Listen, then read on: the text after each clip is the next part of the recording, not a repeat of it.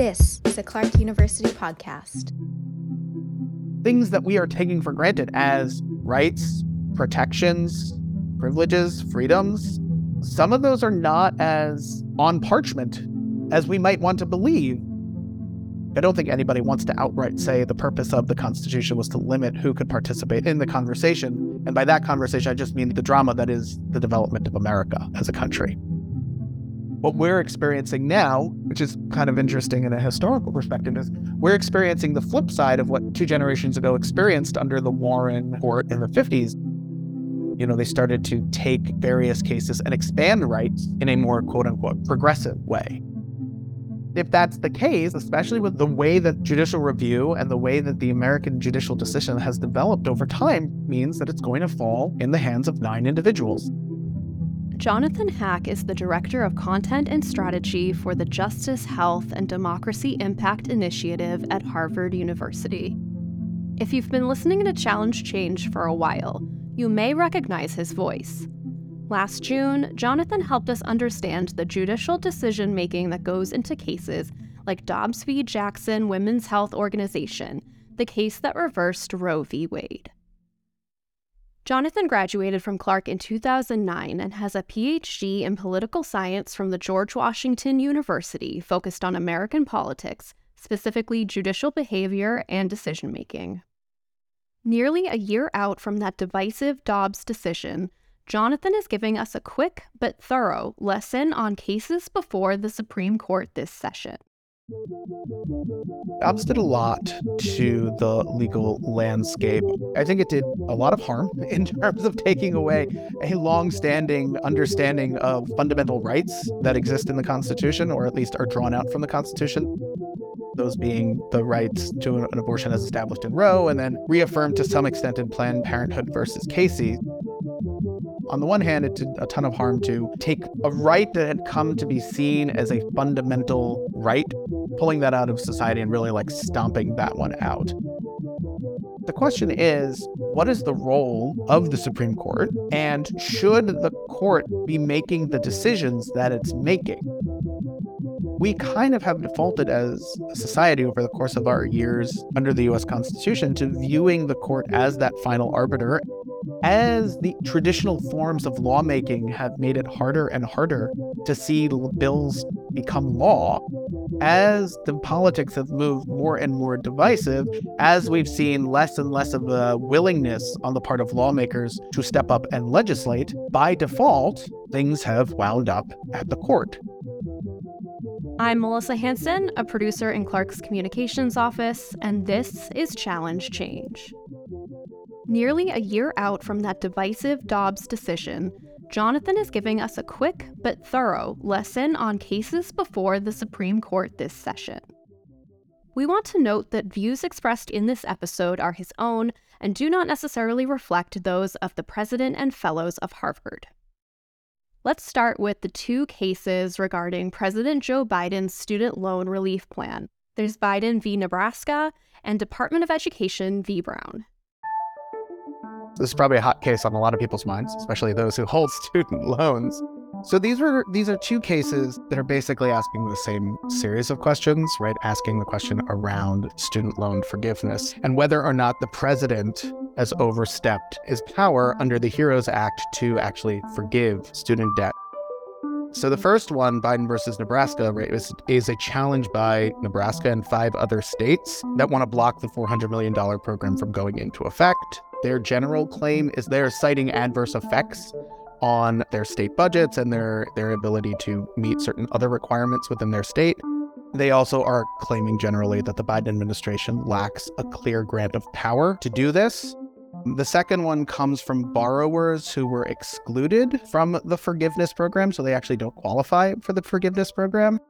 Jonathan finds the student loan cases both interesting and mundane.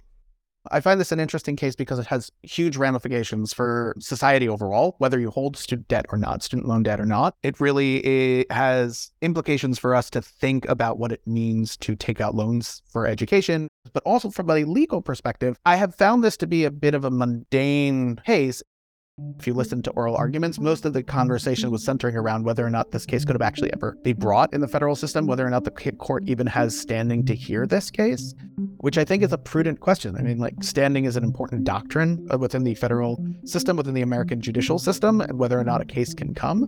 So on some level, I think it would be prudent for them to go in the direction of saying, well, there is very tenuous standing for the plaintiffs who have brought this case. However, there are the ramifications of, well, if they do go the direction of taking this case and then deciding it on something other than standing grounds, that opens the door to bigger questions of, well, what is the purpose of standing? Does standing become this wishy-washy concept? The court has never really done a very good job of articulating standing.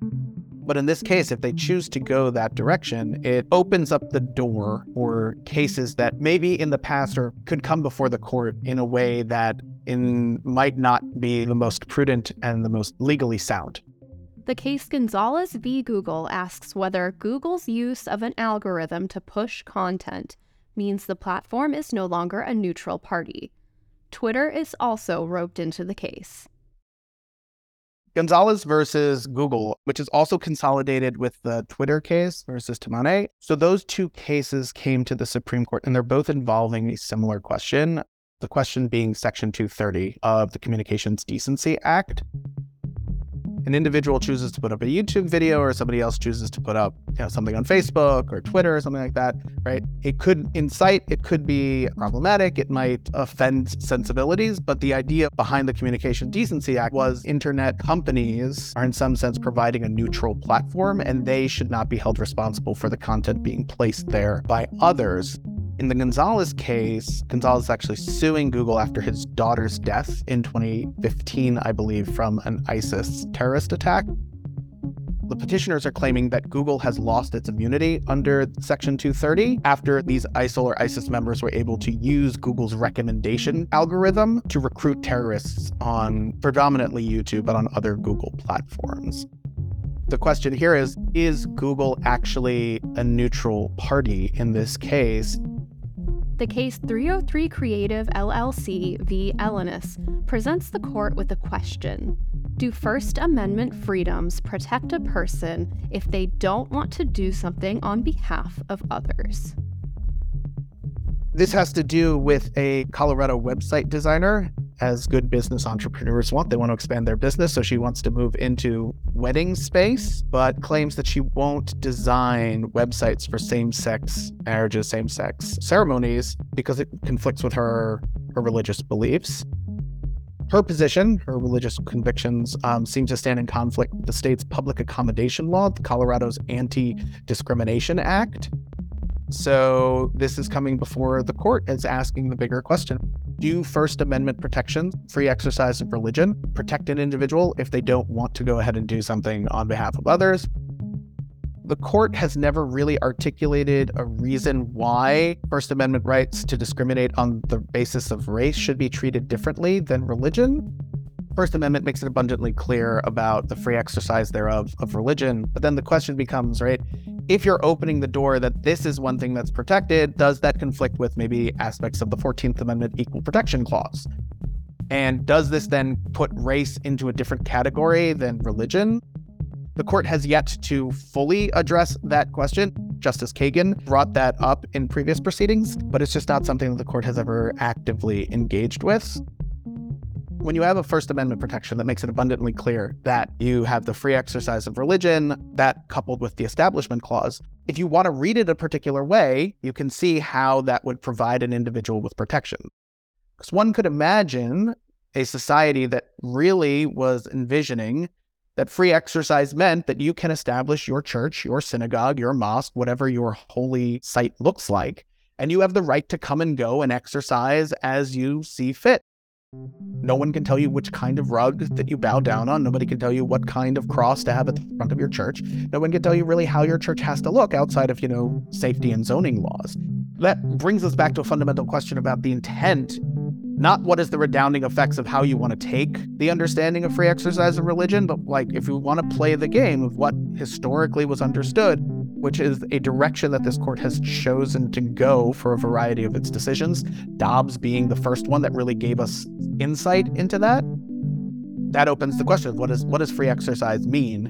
And do these string of First Amendment cases that we've seen, Hobby Lobby being an example that comes straight to my mind of expanding protections under the First Amendment's religious clauses, if that's the direction you want to go, I am not entirely convinced that that's founded in the tradition and that's founded in the intent behind the drafting of that amendment. All Americans have 5 freedoms: speech, religion, press, assembly, and petition. These rights are enshrined in the First Amendment of the Constitution, but with the Supreme Court comes judicial interpretation. At the very least, by highlighting these cases and engaging with them, it brings to the fore some of the problems or issues that we've never really resolved as a country. And maybe we have the opportunity to say, you know what, there's a path for us to move forward. It's just a reminder that we have more work to do as a nation. To learn more about political science at Clark, visit clarku.edu/political-science. Challenge Change is produced by Andrew Hart and Melissa Hansen for Clark University. Find other episodes wherever you listen to podcasts. 1, 2, 3, Clark!